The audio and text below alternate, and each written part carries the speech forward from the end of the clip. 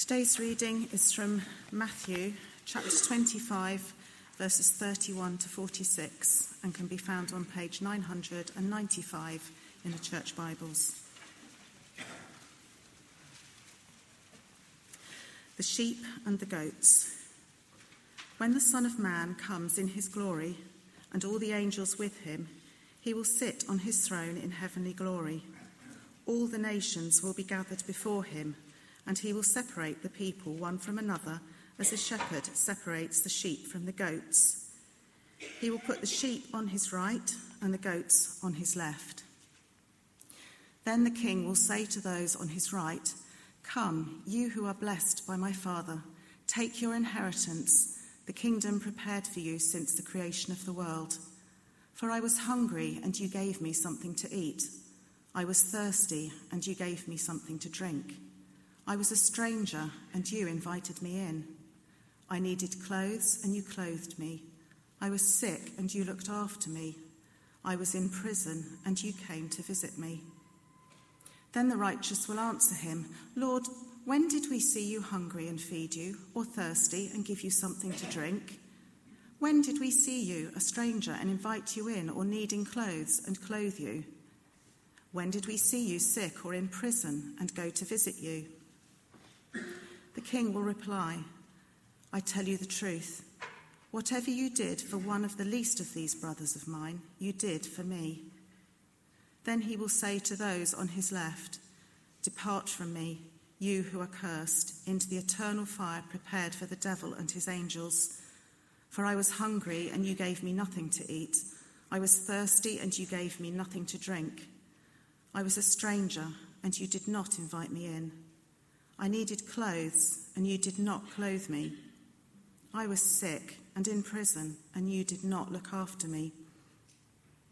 They will also answer, "Lord, when did we see you hungry or thirsty, or a stranger, or needing clothes, or sick, or in prison, and did not help you?"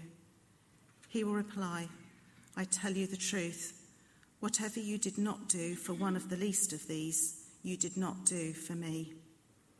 Then they will go away to the eternal punishment, but the righteous to eternal life. This is the word of the Lord. Thanks be to God. And let's pray. Heavenly Father, we acknowledge the Lord Jesus as our Lord, and help us today as I try to explain this parable, and as we clearly hear what is being said here. Amen. Well, there are 12 days to the general election. And while we don't know who is going to form a government, there is one thing that we do know. And that is that there will be there is a new Speaker of the House of Commons. Mr. Speaker Bercow is no more. No longer will he have to strain his vocal cords by shouting, "Order! Order!" the ending of which sounds more like a long A or da, rather than ER or D. But what is the other word that the Speaker of the Commons is usually noted for? Well, let me look over there to that particular block of people for a moment, the one where Janet is in.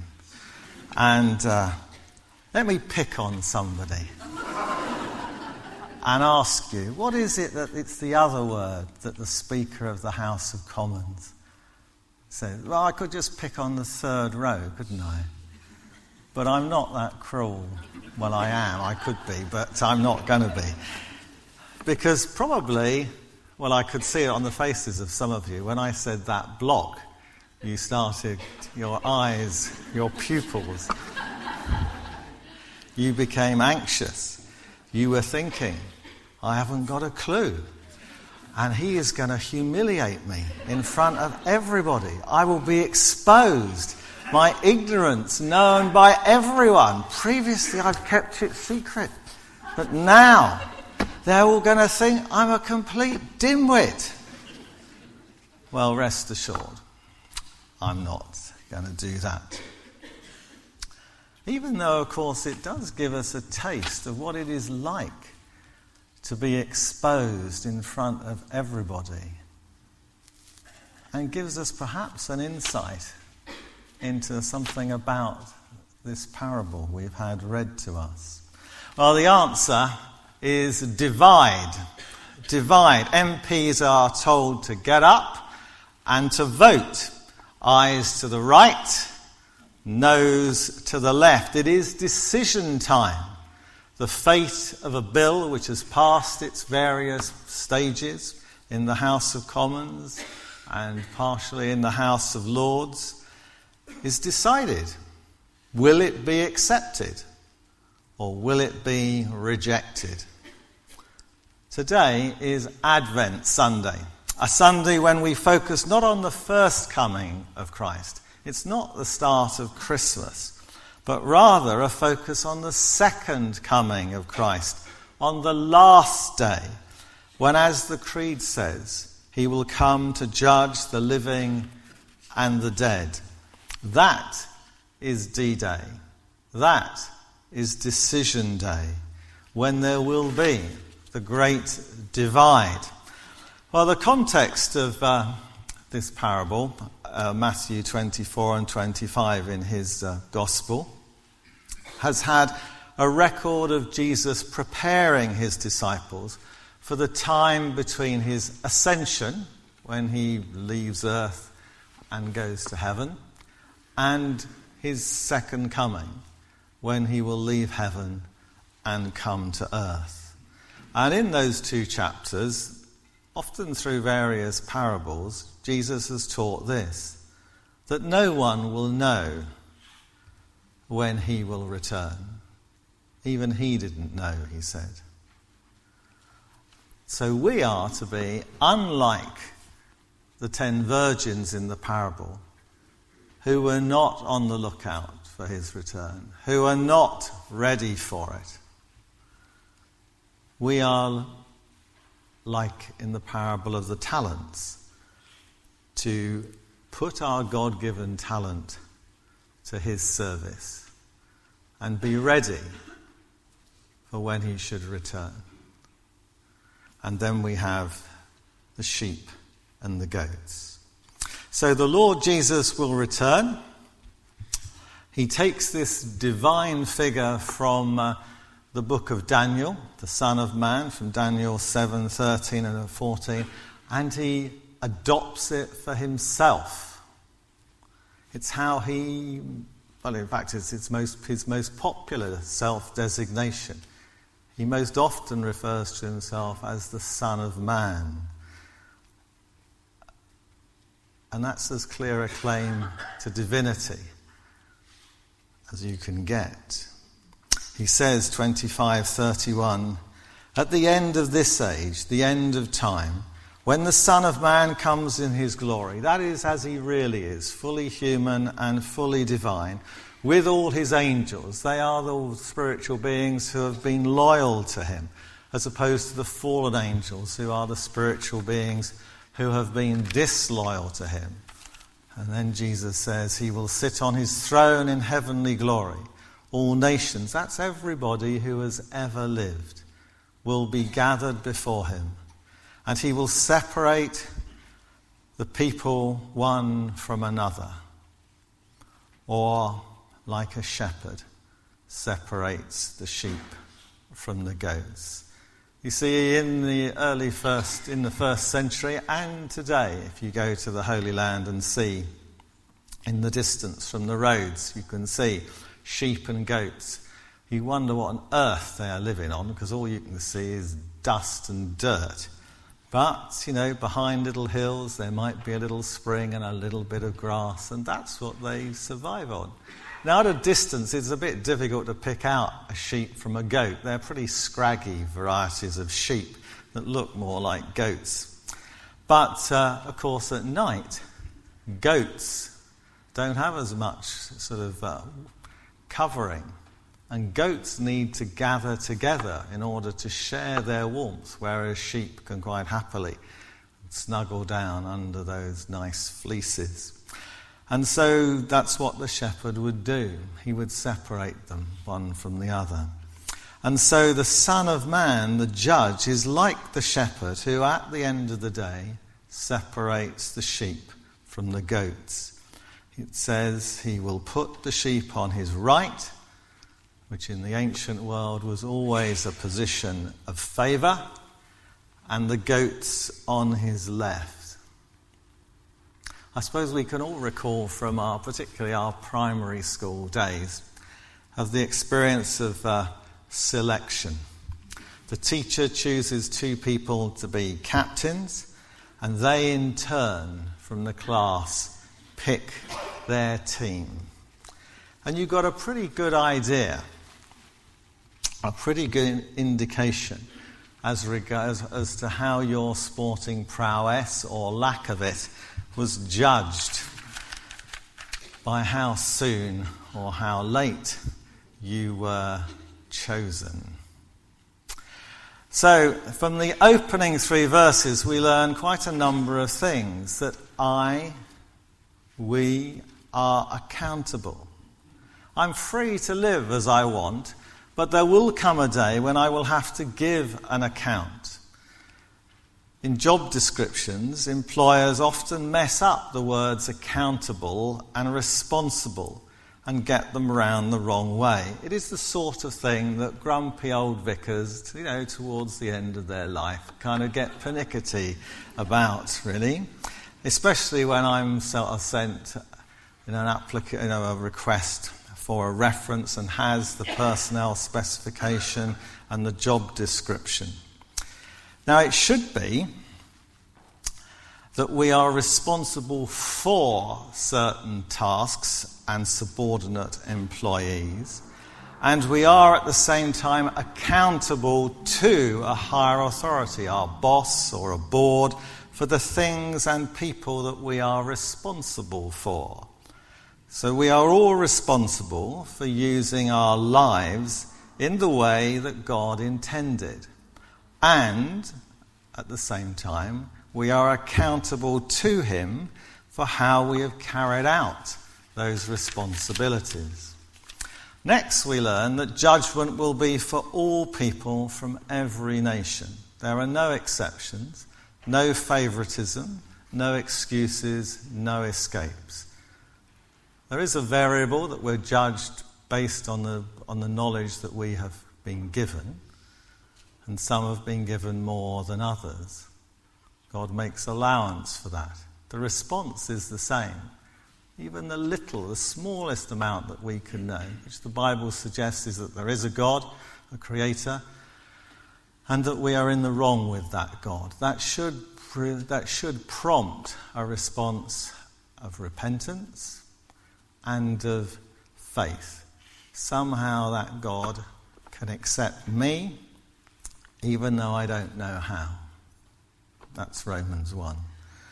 And thirdly, we're not all going in the same direction by different roads. On the road map, there are 2 and only 2 very different destinations. It's possible to become utterly lost along the way. I want to focus on 2 features which are particularly worthy of note. One is the basis of the judgment here. What is the criterion for assessment which the judge will use?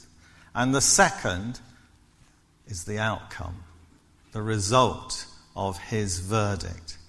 Do those with an adverse verdict simply cease to exist, which is referred to as annihilation, or do they exist but absent from the presence of God?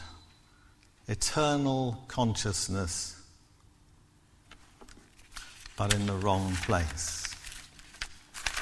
Well, what's the basis for judgment? Well, this is how this passage is often understood. On the last day, we will be judged as to how kind we have been to the poor. Verses 35 and 36. For I was hungry and you gave me something to eat. I was thirsty and you gave me something to drink. I was a stranger and you invited me in. I needed clothes and you clothed me. I was ill and you looked after me. I was in prison and you came to visit me. So if we've given to the food bank, or better still, helped out at it, then we've done that for Jesus, even if we've got no belief in him at all. But if we're hard-hearted and selfish, then we're out. The verdict depends on what we do. Now, of course, the Bible, especially in the Old Testament, is very hot on our duty of care to those experiencing hard times through no fault of their own. The widow, whose husband has died. The orphan, whose parents may have died or done a runner. And the alien, the traveller in a harsh part of the world. They're often cited. And we must not forget that. That is a Christian duty. But it is not the point of this parable. If it was, it would make the rest of the New Testament irrelevant. Why would Jesus have to die on the cross? And if this is all that we have to do some good. Why is it so vital to believe in the Lord Jesus Christ to be saved, if we can save ourselves simply by doing a few acts of kindness to the poor and needy? The key to understanding what the criterion for assessment is verse 40 and its opposite, verse 45. In verse 40 we have the king, remember that's Jesus, will reply, "Truly I tell you, whatever you did for one of the least of these brothers of mine, you did for me." And conversely, verse 45, "Whatever you did not do for one of the least of these, you did not do for me." Now, brothers is sometimes used in the Gospels for Jesus' half-brothers and sisters. You get that in Matthew 12:46. But it is most often used in the Gospels and the epistles of, as in 12:50, of those who do the will of his Father in heaven. The criterion is this: how someone treats a Christian is a reflection of how they treat Christ. Their attitude and actions towards the followers of Christ are said to be indicative of their attitude and actions towards Christ himself. Whether that's in what we do to the least of these brothers, acts of commission, or what we don't do, acts of omission, we are actually doing or not doing to Christ himself. Do you remember Paul's conversion on the road to Damascus in Acts 9? What did Jesus say to Saul? Paul was the name that he adopted after his conversion. What did Jesus say to Saul? He said, "Saul, Saul, why are you persecuting me?" You see, Saul, it would be lovely to know whether he ever encountered Jesus when Jesus was on earth, because what he's doing when he's in this kind of gang who go around trying to find out where the Christians are meeting and dragging them off to be tried. And we know he was even there whilst the first Christian martyr, Stephen, was stoned to death. And they would have all been in the first, 2 or 3 years after Jesus' ascension. So, identified and united with Christians is Christ. That an attack on them, Jesus thinks, is an attack on him. An act of kindness to them is an act of kindness to him. Christ is so identified with his people, and they are so united with him, that the church is actually even said to be the body of Christ. He is usually given the role of head, although sometimes he isn't, but usually he is. And we are the other organs and limbs that go to make up the body. Now, although in 30 AD Christ ascended to heaven and was seen no more, he nonetheless is still present, incognito, as through his Holy Spirit he lives in the lives of people who together constitute his church, his body, his extension of himself on earth. He is seen in them, or should be seen in our lives.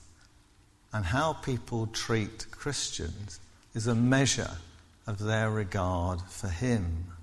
And that is why, as a church, we particularly give money to organisations that especially help the persecuted church around the world, either with advocacy or supplies of food and shelter, or Bibles and Christian literature.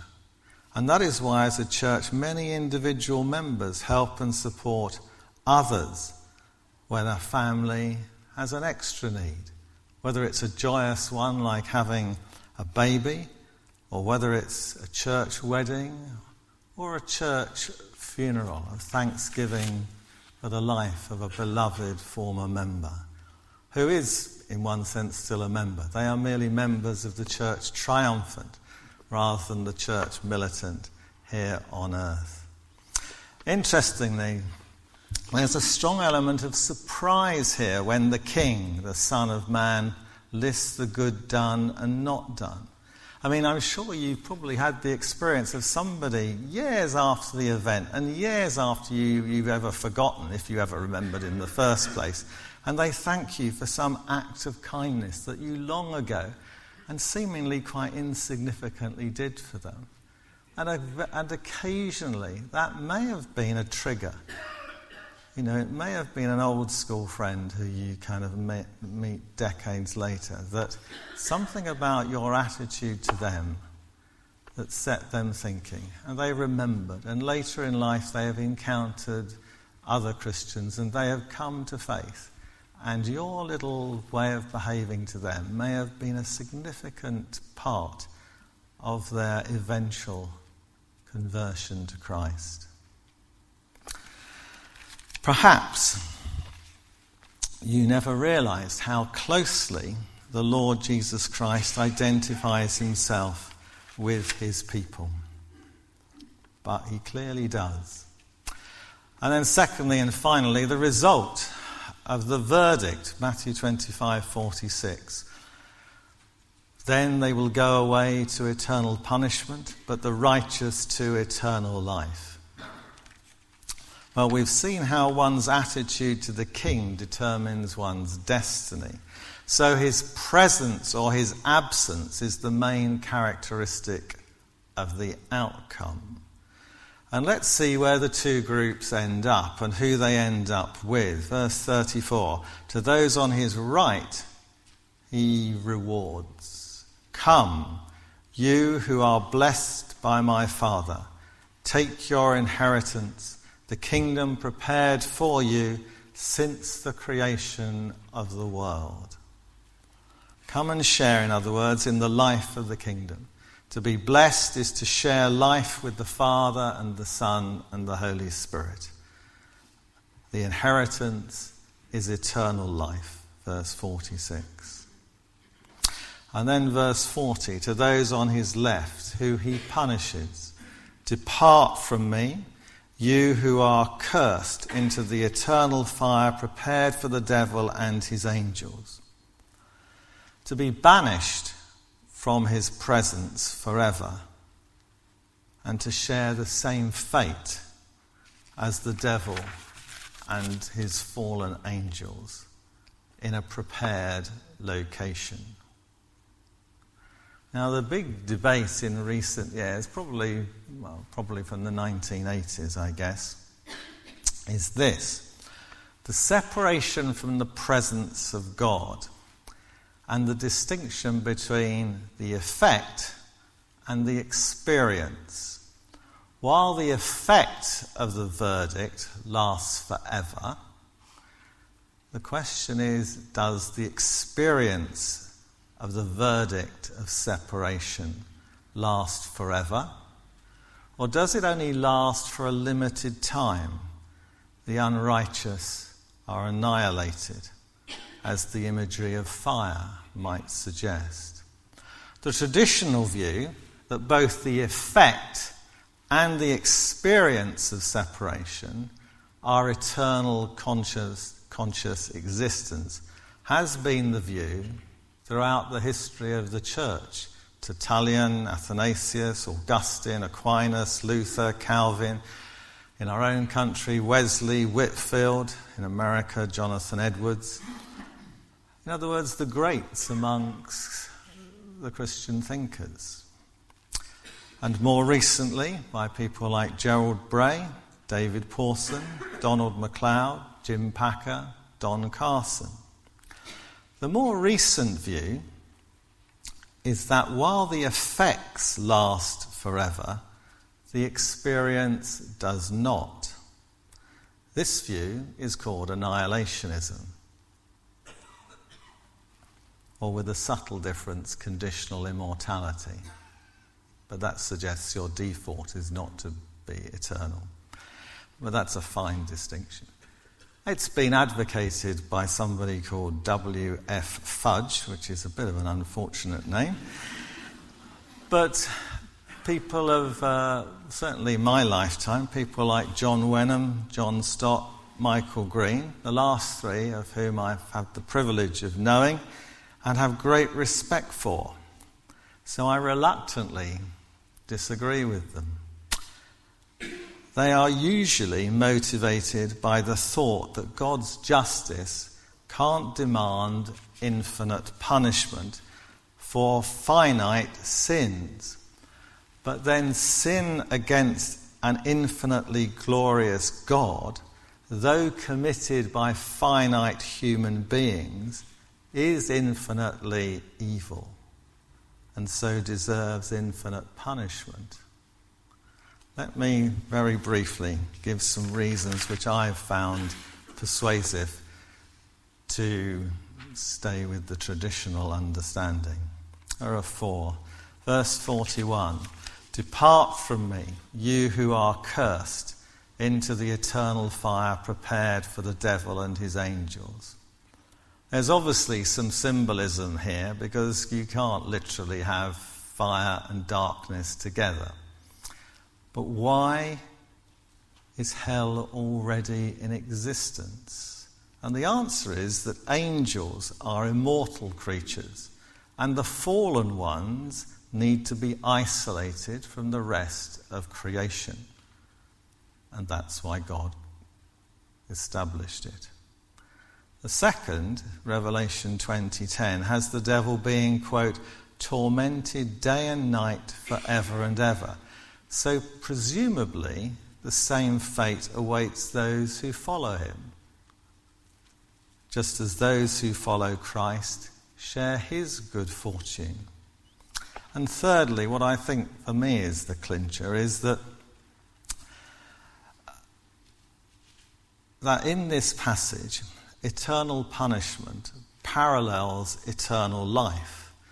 And eternal must have the same meaning in both phrases. If reward lasts forever, so does punishment last forever.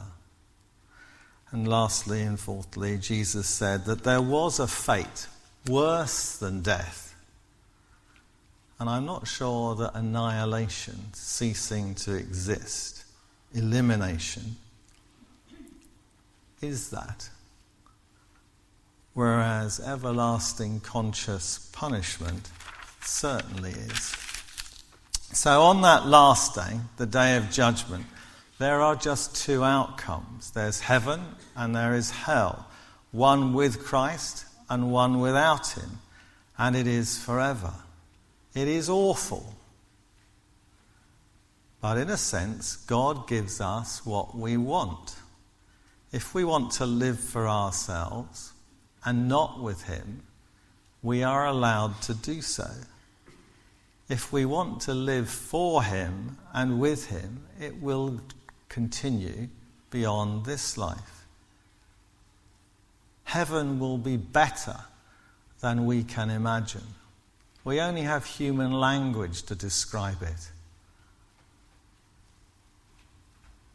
When we pass from this life to the next, we will see it clearly. Hell is worse than we can conceive of. Now, how does this motivate us to share the gospel? Well, eternal life should motivate us out of gratitude for it. Eternal punishment should motivate us because we want people, whilst they still have time to choose, to escape it through faith in Christ, through trusting in him. And it makes a difference to the church. The historian T.C. Smout attributes, I think he's a sociologist as well as a historian, and I don't know whether he's a believer or not, but he attributes the decline in Scottish church-going to the change in emphasis from punishment to love. He writes, the Christian tone began to falter around the latter part of the 19th century. Christianity, he says, from the beginning had centred on life after death. If the church was vague about it, men reached their own conclusions. If there was a God, he was good. If he was good, he would send us all to heaven. It would be all right in the end. Now, Smout writes that it was this, what he calls homespun logic, that caused the death of hell. And, he says, the emptying of the pews. Church attendance in the church attendance in the UK as a whole since 1880 has been in steady decline. You see, we all have one life.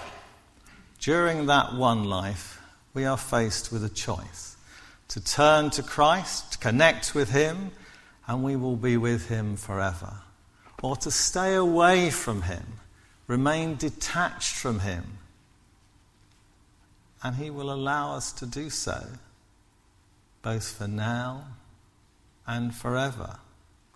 And we want to help people choose eternal life with Christ.